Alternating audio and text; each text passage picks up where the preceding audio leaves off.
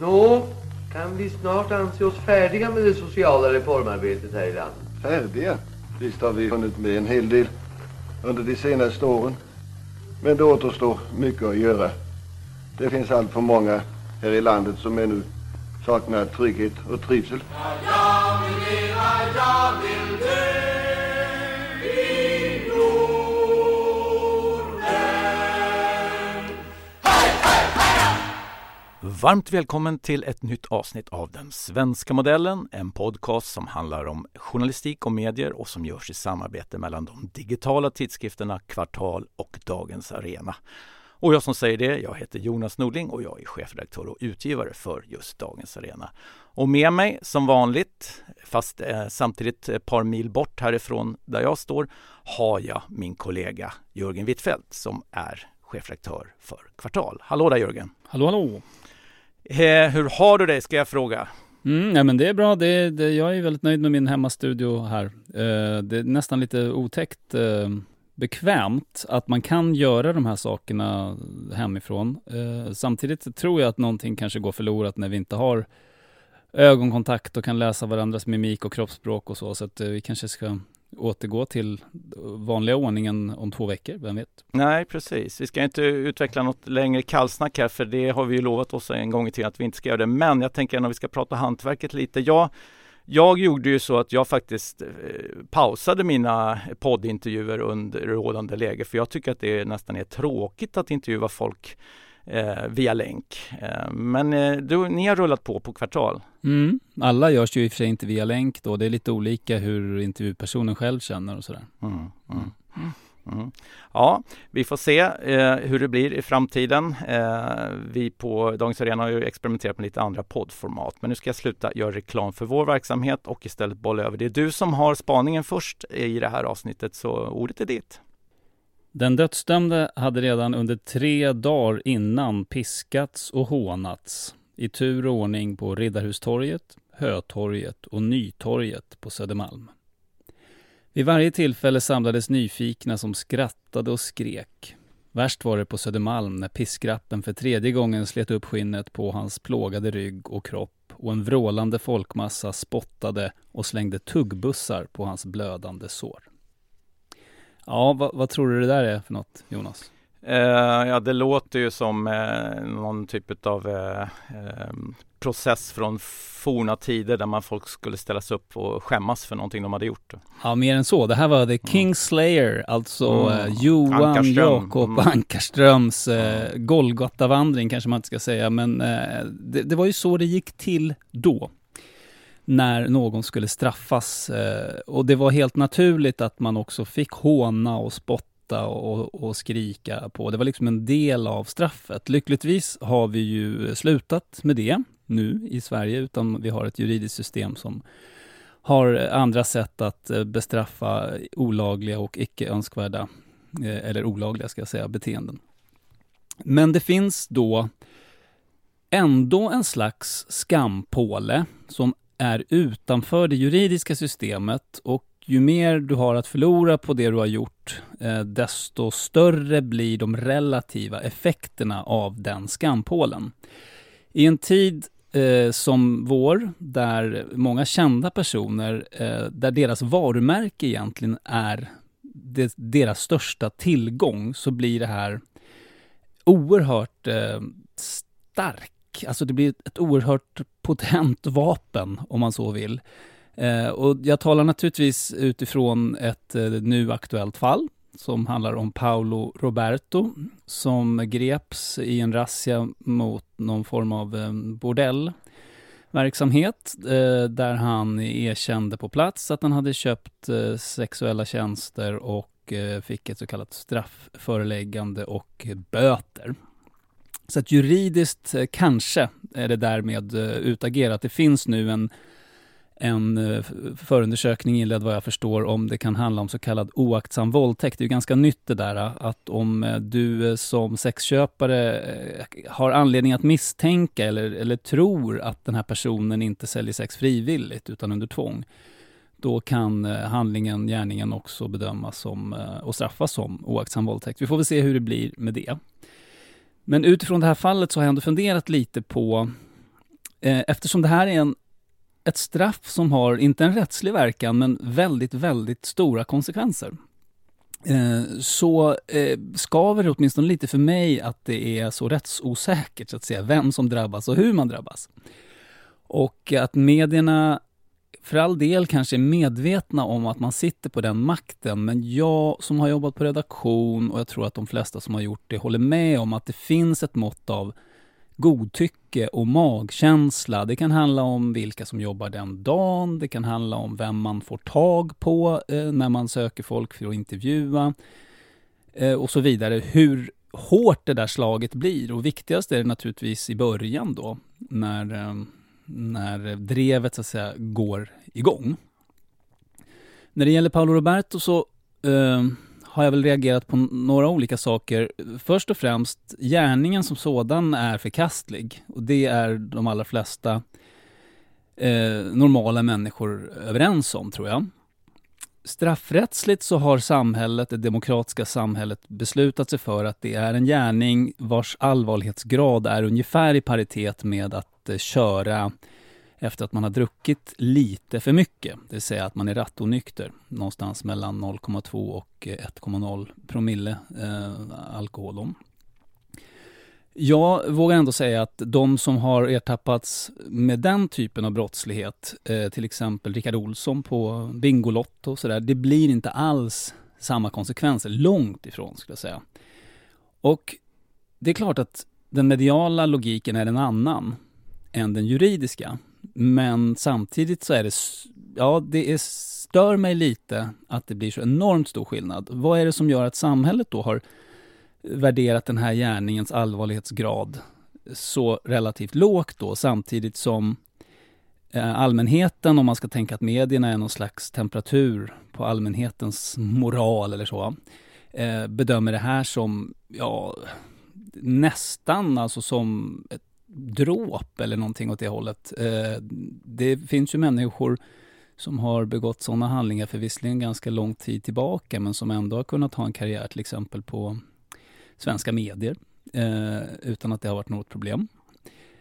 Så att det som den här spaningen egentligen handlar om är vilket ansvar och hur reflekterat är det? Vilket ansvar tar medierna och hur väl reflekterade är de här publiceringsbesluten och inriktningen på drevet utifrån att i en tid som vår, där som sagt kändisars varumärke är deras största tillgång, hur väl motiverade och väl underbyggda och väl reflekterade är de här publiceringarna och det här agerandet från medierna.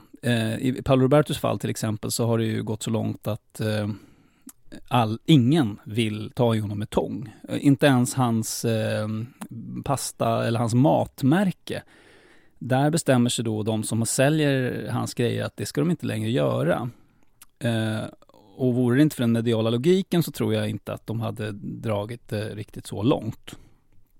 För att konsekvensen blir ju då total vanära, ett totalt avskärande av alla inkomster, sparken från alla jobb. Det är inte en liten sak om man tänker att brottet i juridisk mening i alla fall, så vitt vi nu vet ska jag säga, vi får se hur det blir med den här eventuella oaktsamma våldtäkten då, men så vitt vi nu vet är det ett brott som samhället anser vara allvarligt men lindrigt. Hänger du med mig ungefär på var jag är? Vad tänker du kring just att straffet i realiteten blir det mediala gatloppet? Det är det som är det mest kännbara straffet i Paolo Robertos fall. Ja, det är ju många dimensioner i det här naturligtvis. Men det är klart att det är ju också den här mekaniken kring, det är ju som du säger, det är inte handlingen i sig som är nyhetsvärdet utan vem som utför den. Att det inte finns någon korrelation mellan straffvärde och handling, det håller jag med om. Det finns ju naturligtvis många anledningar till det. Jag vet inte dock om det är en jämförbar måttstock. Det är klart att de flesta som hamnar i en massmedial skamstock eller skampåle lider ju ett värre straff än fängelsestraff ur vissa perspektiv. För det är väl det som är din poäng. Ja, både psykologiskt och ekonomiskt skulle jag säga.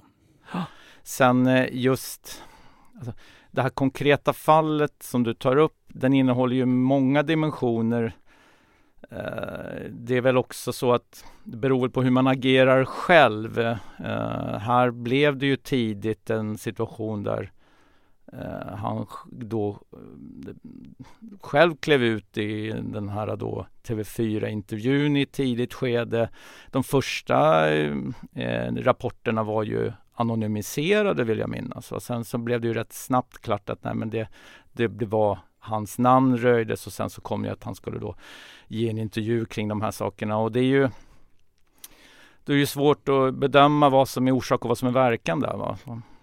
Det finns en annan aspekt av det här som är intressant, och det är att den allmänna visdomen i PR och pressekreterarsammanhang förr var att ut och pudla bara. Liksom. Så fort du kan och be om ursäkt för allt och lite till. Ja. Och det ansågs vara det kloka sättet för att få liksom tyst på drevet. Men den här boken som du har nämnt också, som heter So You've Been Publicly Shamed, den har tittat lite på det där. Och tvärtom då mot vad man kan tro, så är det snarare så att göra som Donald Trump anses vara liksom det bästa. Ut och veva så hårt du bara kan och be inte om ursäkt för någonting. Om bara syftet är att få tyst på drevet så fort som möjligt och minimera skadan, så är det enligt författaren den bästa strategin.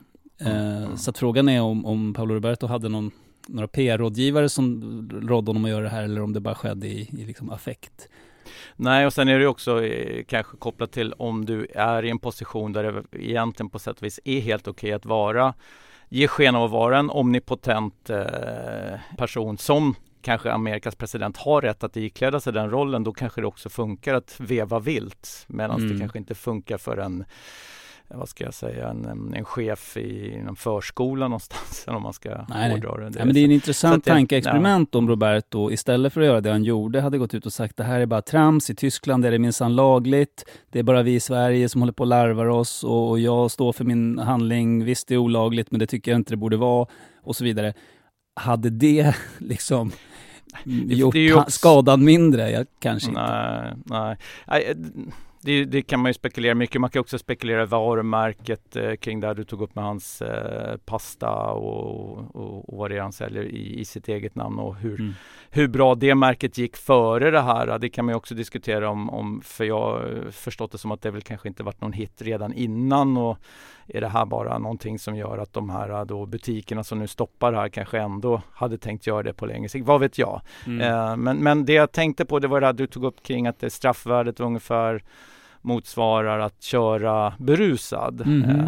Så du tog några exempel på det. Man kanske inte alls har fått samma uppmärksamhet, men det är väl lite också beroende på vem som kör. Vi vill minnas att vi faktiskt hade en minister som körde över Öresundsbron, och det väckte ju en väldigt stor uppmärksamhet, och samma sak där var ju det någonting som ministern själv då i det här fallet faktiskt offentliggjorde för att på något sätt skadan skulle mildras på ett annat sätt, men uppmärksamheten mildrades ju i alla fall inte. Nej, men det är klart att det är inte alltid som det, men jag vågar nog ändå säga att liksom den allmänhetens uppfattning om de här två brotten ser ut så.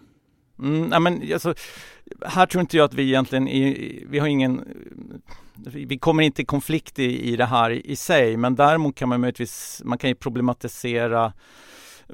Mediernas roll blir ju ändå att vara den här skampålen där folk kan få se en förövare då vrida och vända på sig liksom, som och bli spottad på också. Och bli spottad på, ja. Och det är ju lite, det är klart att vi har ju iklätt oss rollen att vi förstår att vi har den makten, och därför också ska akta oss väldigt noga och försätta folk i en sån situation, och att det verkligen måste vara motiverat när så sker.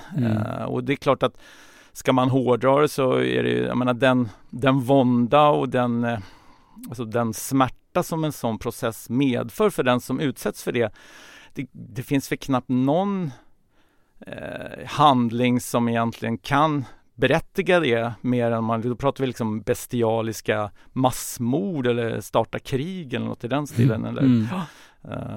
Men det finns ju två delar i det här, om vi ska liksom föra tillbaka det till det renodlade medieperspektivet. Så för det första är det självklart att namnge den här personen. Det är ju en teoretiskt intressant fråga. Om inte han själv hade liksom gått ut, låt säga att det hade kommit ett tips från polisen, ja men det är Paolo Roberto. Hade det varit självklart att namnge honom, och i så fall på vilka grunder, tänker du? Nej, och det var det liksom, inledningsvis, de första rapporterna var det ju bara en känd tv-personlighet och programledare. Och det är ju så, alltså, då kan man ju diskutera, är det ens intressant med tanke på att han är inte den första man som blir gripen i ett sånt här sammanhang. Ska man då bara ange det för att man råkar ha ett sånt yrke? Utan då fanns ju ändå en kittlande koppling. Det här är någon som jag vet antagligen vem det är. Och så börjar man spekulera. Då får man ju igång den triggern, och så börjar folk istället för att antingen det första folk gör är väl att gå in på Flashback och kolla vem det handlar om tills det blir offentliggjort. För den relativa effekten av att fatta ett namngivningsbeslut är sjunkande. Alltså för 20-30 år sedan, så om det inte namngavs, så fanns det inte. Det var ingen som visste, eller det var kanske en hemlighet som man tisslade och tasslade om inom en begränsad grupp. Nu man kunde utgå från att oavsett om Expressen, Aftonbladet och så vidare valde att namnge eller inte, så skulle den som ville veta vem tv-kändisen var kunna ta reda på det relativt snabbt. Eller hur? Och det betyder ju att namngivningsbeslutet från medierna blir lite mindre, det väger lite mindre tungt. Men jag skulle som ansvarig utgivare tveka mer än en gång om ändå, alltså i det här fallet. Är allmänintresse tillräckligt stort? Är gärningen tillräckligt allvarlig? Och så vidare. Så som man normalt gör avvägningarna. Och då det medieetiska regelverket, alltså den gamla pressens opinionsnämnd, och vad den nu heter nu för tiden, medieetiska nämnden heter den, tror jag, i den nya formen. De ska ju inte ta hänsyn till det faktum att det går för allmänheten att ta reda på saker och ting mycket lättare nu än förr, utan det är ju verkligen utgivaren ska ändå ställas till svars. Hur tänkte du i det här fallet? Så i det perspektivet har ju inte saker och ting förändrats. Men alltså, det här är ju kluvet, för det är klart att vi vill ju att mediers genomslagskraft ska vara stark. Vi vill ju att folk ska konsumera det redaktionella innehållet, och då innebär det också att skampålen placeras ju väldigt högt så att väldigt många ska kunna se vem som står där i så fall. Och det är ju lätt att säga att det här ska vi hantera med finess och ansvar samtidigt som den här hade varit svår, men nu är ju det då överspelat i det här fallet eftersom han valde att själv gå ut. Det finns för övrigt en parallell att dra till Anders Borg som fick ett dåligt råd, skulle jag gissa att han tycker i efterhand, då gå ut på Facebook och be om ursäkt för någonting som alla genast undrade vad det handlade om, och eftersom han själv hade skrivit med namn, då ansåg väl medierna att då har han själv sökt offentligheten eller liksom öppnat för att namnpublicera. Där hade det säkert stannat vid känd politiker, och sen hade det aldrig kommit längre än vad det gjorde. Men nu blev det ju inte så. Men det är överspelat i det här fallet. För nu sökte han det själv och gick ut själv. Och då är nästa fråga, så att säga, om vi pratar om mediernas ansvar och hur man ska förhålla sig till vilken stark makt man sitter på här. Hur mycket ska man dra på? Hur många liksom texter och vinklar är det värt? Hur många kröniker som tar heder och ära av honom? Den är ju svårare, för den processen upplever nog jag i alla fall, i den mån jag har varit med om det. Jag har ju ändå inte jobbat på kvällstidning där jag tror att det är lite mer drag, men ändå, jag har ju sett det lite grann inifrån. Den är mer godtycklig, helt klart. Det beror på andra nyhetshändelser som kan slå ut den här. Det beror på vilka som arbetar aktuell dag och aktuellt pass, hur de känner och tycker inför den här händelsen och så vidare. Och det är väl det jag tycker egentligen är det mest intressanta, att givet de enorma konsekvenserna så är det otillfredsställande att processen är så godtycklig och går så mycket på magkänsla och personligt tyckande. Nej, men där har du ju en poäng att det kan vara yttre omständigheter som påverkar. Men när det gäller, för nu är vi inne på diskussionen om drevmentaliteten, att alla hakar på. Och det är klart att yttre omständigheterna kan ju också påverka just den där drevmentaliteten. Dyker upp någonting annat som är ännu mer breaking, då släpper ju alla den här. Och då är det klart att har du, om nu ska säga inom citattecken, otur då, när du står på skampålen och det inte händer någonting annat, då kan du få stå där lite längre än om det dyker upp ett 9/11 och då kommer alla ha glömt det här. Men å andra sidan så, den här typen av händelser som vi pratar utifrån, den har väl landat hos alla nu, men det finns många olika ingångar i det hela. Det är ju inte bara själva händelsen, utan man pratar ju också då först en diskussion om det finns någon typ av cyniskt agerande där man i slutändan kommer ut som vinnare för att man kan prata om sin roll och få miljonföreläsningar i framtiden just när man ska berätta om vad man har gått igenom och sådana saker. Men jag lämnar den saken därhän och börjar konstatera ändå att jag kan säga nästan att det här med drevmentalitet ibland kan känna är lite ett större problem, att vi hamnat lite att det är färre och färre redaktioner som hakar på andras avslöjanden, utan att man liksom nästan, det här var deras grej, då får det bli deras grej. Man ser väldigt få sådana händelser. Men nu Paolo Roberto, vi har ju också nu Liberalerna lobbyistgranskningen som Svenskan hade här för ett tag sedan, det är ju nästan någonting som nu blir lite påtagligt att faktiskt medierna drar åt samma håll. För jag kan tycka annars, bortsett från att coronakrisen per definition slår ut allt, så tycker jag ändå att det är väldigt många avslöjanden som bara stannar på de egna redaktionerna. Och det är kanske någonting vi ska prata om som en annan spaning. Men om jag ska lyfta kvar, eller man ska hänga kvar i ditt ämne och det här med skampålen, så en liten pandang till det är väl lite, om vi nu pratar om pressetiken och regelverket kring vad vi ska göra med den här typen av fakta och hur vi ska paketera den, och i den mån man skulle då vinna som uthängd på en skampåle där man då kanske får rätt i sak att det här var en felaktig publicering, att man vidtog för kraftiga åtgärder och man led publicitetsskada, så finns det ju inget skadestånd att få ändå. Det är inte det, nej. Utan blir man fälld i de här då etiska nämnderna, så går det ju, alltså den som får betala, alltså utgivaren eller då tidningen får ju betala, men det går ju till systemet. Ja, fast Fredrik Virtanen, om vi tar honom som exempel, det går ju att stämma för förtal då, och då kan du ju få skadestånd. Ja, och då är det ju allmän domstol och andra skadeståndsregler, men själva systemet, alltså det du kan, alltså om du får ändå rätt gentemot en utgivare att man har varit bristfällig i publiceringar utifrån de regelverk man faktiskt har åtagit sig att följa, så finns det ändå ingenting att vinna i det mer än just upprättelsen. Det finns ingen ekonomisk ersättning till den som i så fall har lidit för obalanserat hård skada vid den här skampålen då, om man ska hålla fast vid den. Nej, snarare tvärtom, att än en gång då så påminner man allmänheten om den här händelsen. Ja, det riskerar att bli följden istället, för att människor glömmer bort den. Ja. Men en annan sak som jag bara undrar, som också har med godtycket att göra, hur länge är en person som Paolo Roberto, givet vad han nu har medgett att han har gjort, hur länge är han inte okej? Hur länge ska han ha näringsförbud? Alltså näringsförbud har han ju inte, men hur länge ska Coop och Ica säga att vi säljer inte dina prylar? Finns det någon form av preskriptionstid på det här? Eller? Alltså det är mycket sånt som är oklart också. Ja, men då kommer vi tillbaka till den här andra diskussionen, att det kanske blir andra varor som han istället då kan sälja genom det här som han har varit med om. Det är inte längre sexleksaker? Nej, jag tänker mer att det blir kanske inte just varor, utan mer att han kan berätta sin historia, han kan åka runt och föreläsa, han kan identifiera sig som en förövare. Det finns en ny marknad för honom. Det är ju den typen av diskussioner som har förts upp, att det är därför det finns ett intresse av att så proaktivt gå ut och göra de här sakerna. Och det låter ju väldigt, som ett väldigt cyniskt resonemang, tänker jag, för att det är ju långt ifrån givet att det kommer finnas någon stor efterfrågan på att han gråter ut och berättar varför han blev sexköpare. Och jag säger inte heller att det här är min åsikt, jag bara noterar att den diskussionen förs nu parallellt med själva då nyhetsrapporteringen. Så.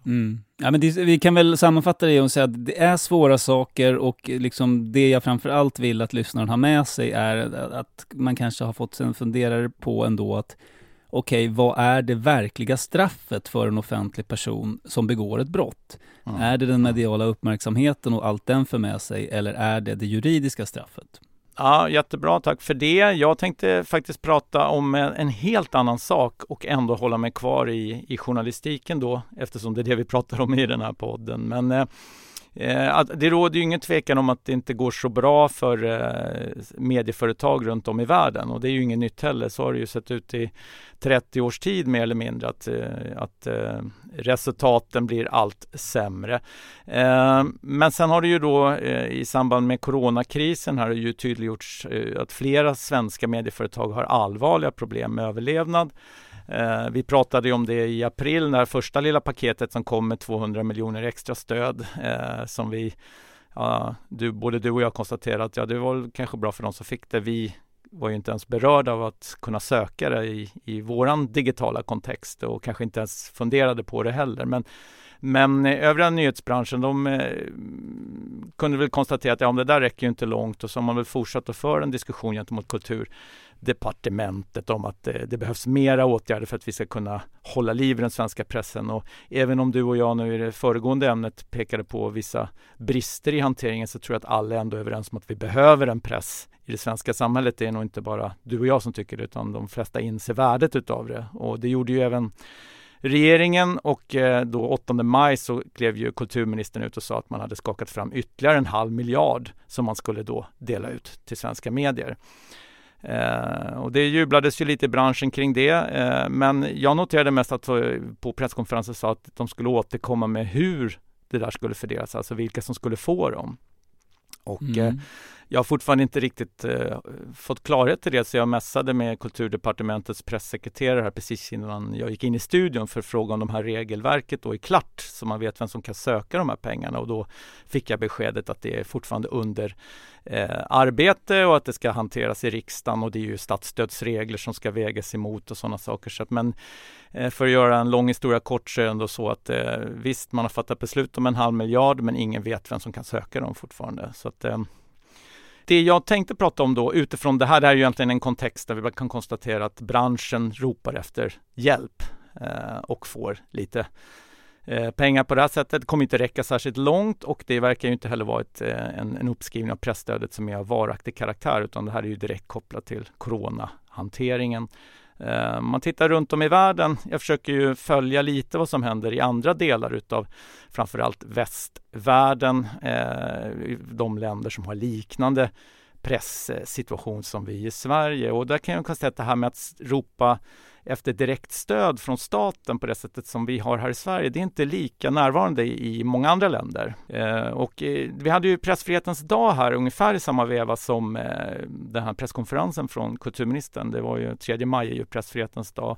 Och i samband med det så gjorde ju en hel del medier genomgångar hur det ser ut kring lösningar för att hantera de här krackelerande affärsmodellerna. Och man kan väl säga att det finns en väldigt tydlig trend vart man än tittar, och det är ju att branschen runt om i många delar av världen då ställer krav på att man ska uttaxera Google och Facebook. Det är det som är lösningen. Och det där har ju man ju snackat om i många, många år, men det som händer nu då, det är ju att jag noterade att i Kanada gick hela branschen, alltså både journalistfack och utgivare samman och krävde utav regeringen i Kanada att man skulle beskatta de här bolagens vinster eller intäkterna för annonser och direkt transferera över det till mediebranschen. Och man hänvisade till att det här är någonting som man redan har bestämt om i andra länder, och det stämmer, för både Frankrike och framförallt Australien har fattat beslut om det här. Australien har gått så långt så att de ska alltså sjösätta ett system där man då ska uttaxera de här bolagen från och med juli redan.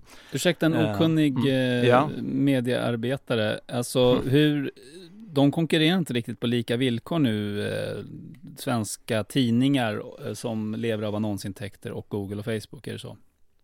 Ja, framförallt så är det ju de delarna av annonsintäkterna som en gång i tiden skapade mediernas guldålder och som gjorde att man kunde bygga ut stora redaktionella muskler. De annonsintäkterna har ju försvunnit till de här jättarna. Jo, men är det så att de betalar mindre skatt på sina intäkter än vad Dagens Nyheter och alltså på de intäkter de beskattar i Sverige så betalar de väl samma skatt. Men det är två delar i det här. Dels är det ju att intäkterna kanske inte landar i en svensk beskattningsbar miljö. Det är ju trots att de har tjänats i Sverige, menar du? Ja, eller de har i alla fall utbetalats från svenska företag. Så kan man väl säga.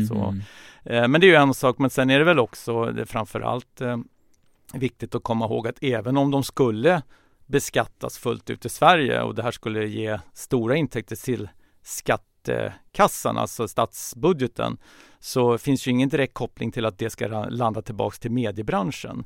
Och det är ju den öronmärkningen som man nu då vill skapa i de här länderna och som man är på god väg att skapa i Australien. Det vill säga att det är egentligen ett rör från Google och Facebook via staten tillbaks till mediebranschen.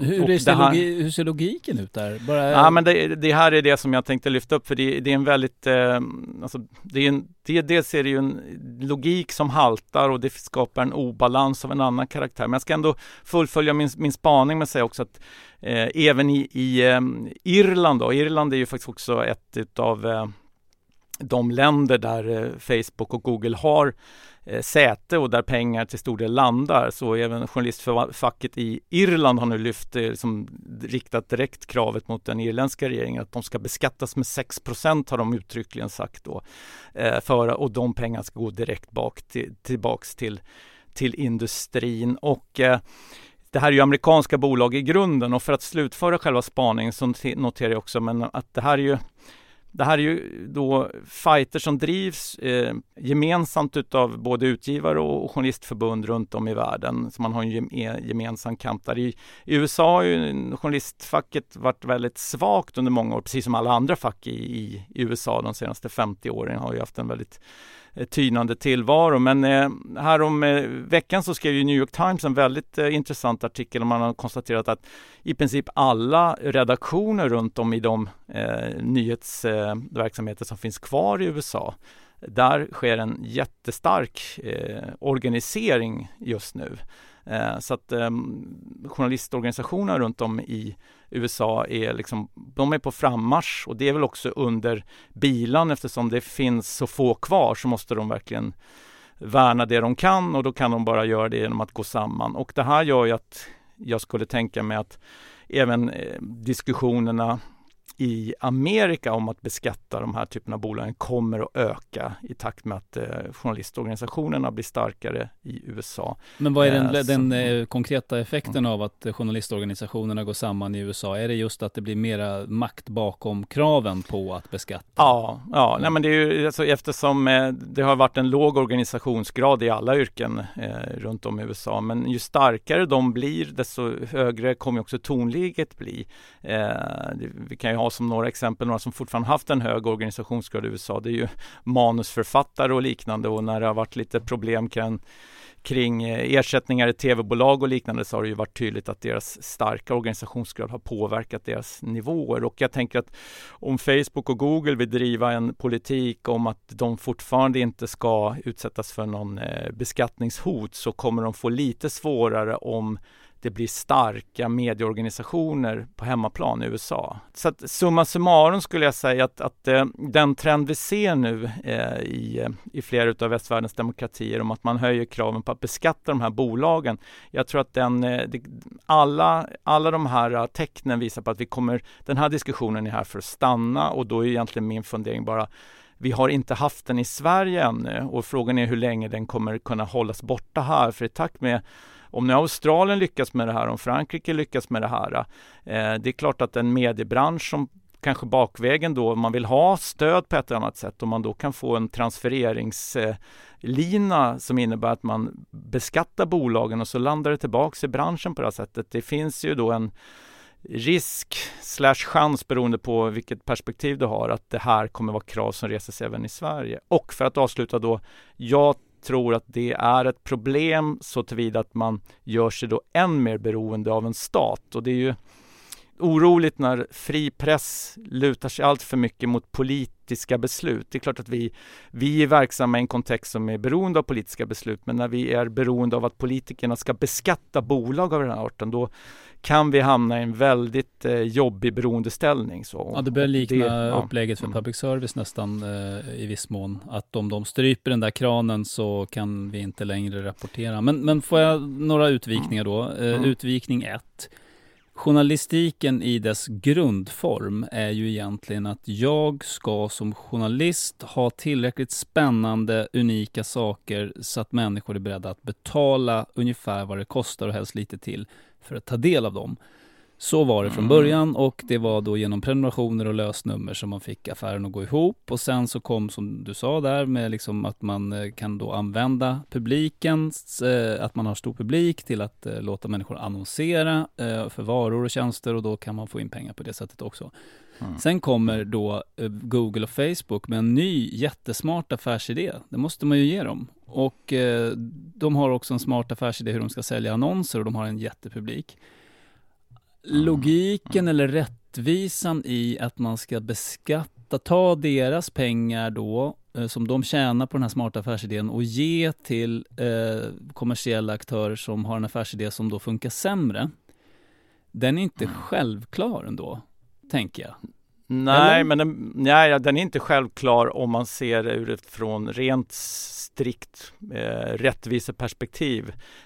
Men det finns ju många aspekter på det. Jag tänkte bara börja med din historiebeskrivning där. Den var lite väl kanske summarisk. Jag skulle nog vilja säga att ingen journalistik någonsin har stått på egna ben när det säger att man har fått konsumenterna att betala kostnaderna. Utan initialt så var det ju oftast större intressenter som kanske säkerställde utgivningen därför att man hade ett politiskt intresse. Och sen så när man upptäckte att man kunde nå massan genom att vara lite vass och underhållande så fick man ju en stor grupp att kanske konsumera, men då dök ju just annonsintäkterna upp som möjlighet att kapitalisera på det intresset. Det är klart det finns några enstaka undantag på titelnivå, men om du tittar som struktur så har nog inga medier egentligen kunnat stå på egna ben när det gäller att leva bara på intäkter från konsumenterna. Alltså det finns ju, cirkeln har ju slutits. Det måste ju rimligtvis ha varit så det började en gång i tiden och det börjar ju delvis bli lite så igen med så kallade Swish-journalister till exempel. Som ju faktiskt helt och hållet lever på läsarnas donationer. Ja, alltså det är klart att det finns sådana enstaka exempel, men man har ju också, jag menar, det är väl mer rimligt att titta på det som du och jag bedriver. Visst, vi har stora intäkter via donationer, men vi har ju också större finansiärer i grunden som säkerställer verksamheten, och det är ju egentligen kanske grunden för hur journalistik är uppbyggt, det vill säga att det har funnits en större grundplåt av givare som har säkerställt verksamheten och som ser ett högre värde än att bara ha möjlighet att läsa det själv. Det är ju så den fria pressen har vuxit fram historiskt sett. Men jag tänkte kring det här också med när det gäller att Google och Facebooks affärsmodeller som sådant. Jag tänker en viktig dimension i det hela att ta in också, det är ju att vi hade ju ett läge där vi faktiskt, den svenska mediebranschen själva skapade sin, handlingsförlamning när det gällde en del av de här annonserna som faktiskt bar många av de här redaktionerna. Det var ju de annonser som var de här radannonserna. Jag vet inte om du kommer ihåg det. Lägenhetsbyten och man sålde grejer och sånt där. Blocket, det där typ. Ja, men det är precis Blocket som var problemet. För jag menar, Schibsteds konstruktion med Blocket innebar ju att man la beslag på en marknad som hela branschen hade kunnat tagit del av, och sen fick då Schibsted den intäkten och satt väl rätt nöjd i den båten och brydde sig inte så mycket om vad övriga branschen tyckte om den hanteringen. Och det gör ju också att nu gör ju bara Facebook och Google det som Schibsted gjorde med Blocket.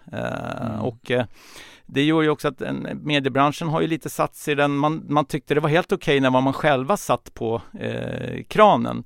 Att nu har vi tagit hela den här radannonsmarknaden. Det finns ju andra exempel också med bostadsannonser och sådana saker. Men nu har vi då stora aktörer som har lagt beslag på hela kakan. De har alla annonserna helt enkelt. Och då ligger det ju i sakens liksom natur att man börjar titta på de här. Det är ju orättvist att de kan få pengarna och så skattar de inte Sverige. Och sen så framförallt så får de får ju intresset för att folk konsumerar nyheterna på deras plattformar, men nyheterna är det vi som skapar eller producerar i mediebranschen, och vi får inget betalt för det alls. Nej, där har du ju faktiskt det som är den riktiga orättvisan, att utan innehåll så har inte Google någon affärsidé, för de är liksom sättet att nå och söka fram innehållet. Så där kan jag väl hålla med om att det finns en rättvisa i att pengar slussas tillbaka till de som skapar innehållet. Ja, och då säger naturligtvis Google och Facebook att de har massor med olika initiativ, och det har de ju också, där pengarna ramlar tillbaks till branschen på deras initiativ. Det vill säga att det då utan någon statlig inblandning så får medieaktörer på olika sätt och vis små dusörer via Google och Facebooks olika projekt och initiativ och sådana saker. Och jag skulle tro att om de ska möta den här krisen eller den här diskussionen i grind från Facebook och Google, då får de nog hitta ett system som är än mer kopplat till innehåll för att de ska hålla borta kraven på uttaxering. För att det är nog många i mediebranschen som gärna skulle ha en direkt diskussion. Det skulle säkert du och jag också vilja ha direkt med Facebook och Google, att vi fick lite pengar utifrån den trafik som de får tack vare våra små sajter. Men så länge inte det sker med automatik så är det ju klart att då är det lätt för en medieaktör att tycka, men då kanske det är bättre att de får gå via skattevägen då.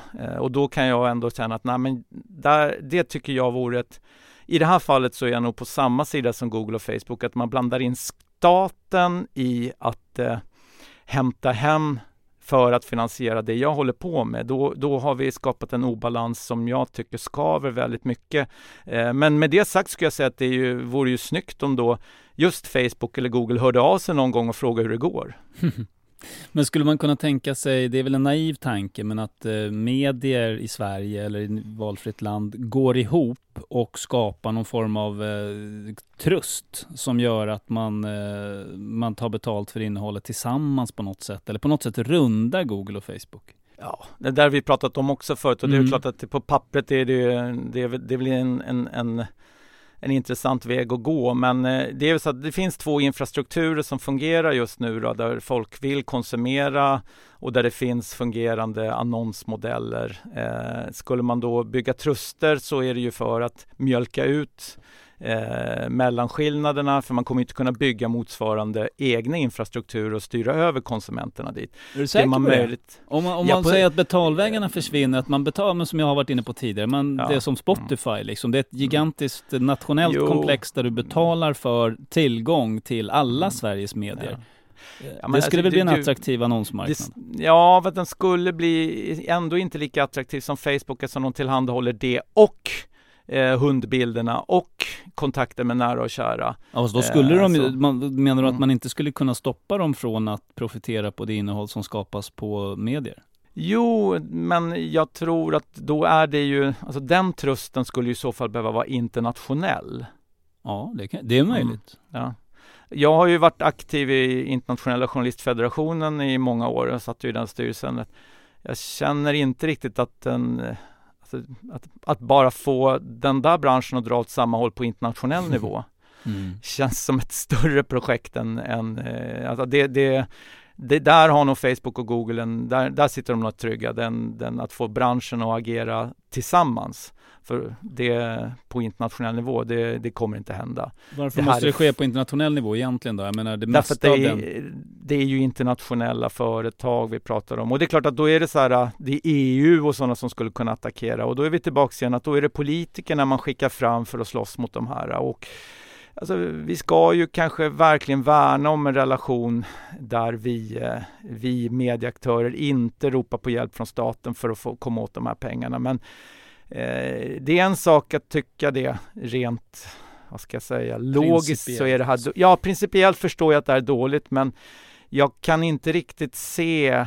Ja, det är ju så, Facebook och Google tjänar ingenting än så länge på att ge oss en större del utav deras vinster, för att de sitter relativt trygga. Det som skulle kunna inträffa, det är ju att deras världsherravälde utmanas av en aktör som kan erbjuda någonting plus lite till. Det är ju då det blir spännande, och en sån plattform, den skulle inte dagens mediebransch ha råd att köpa in sig i.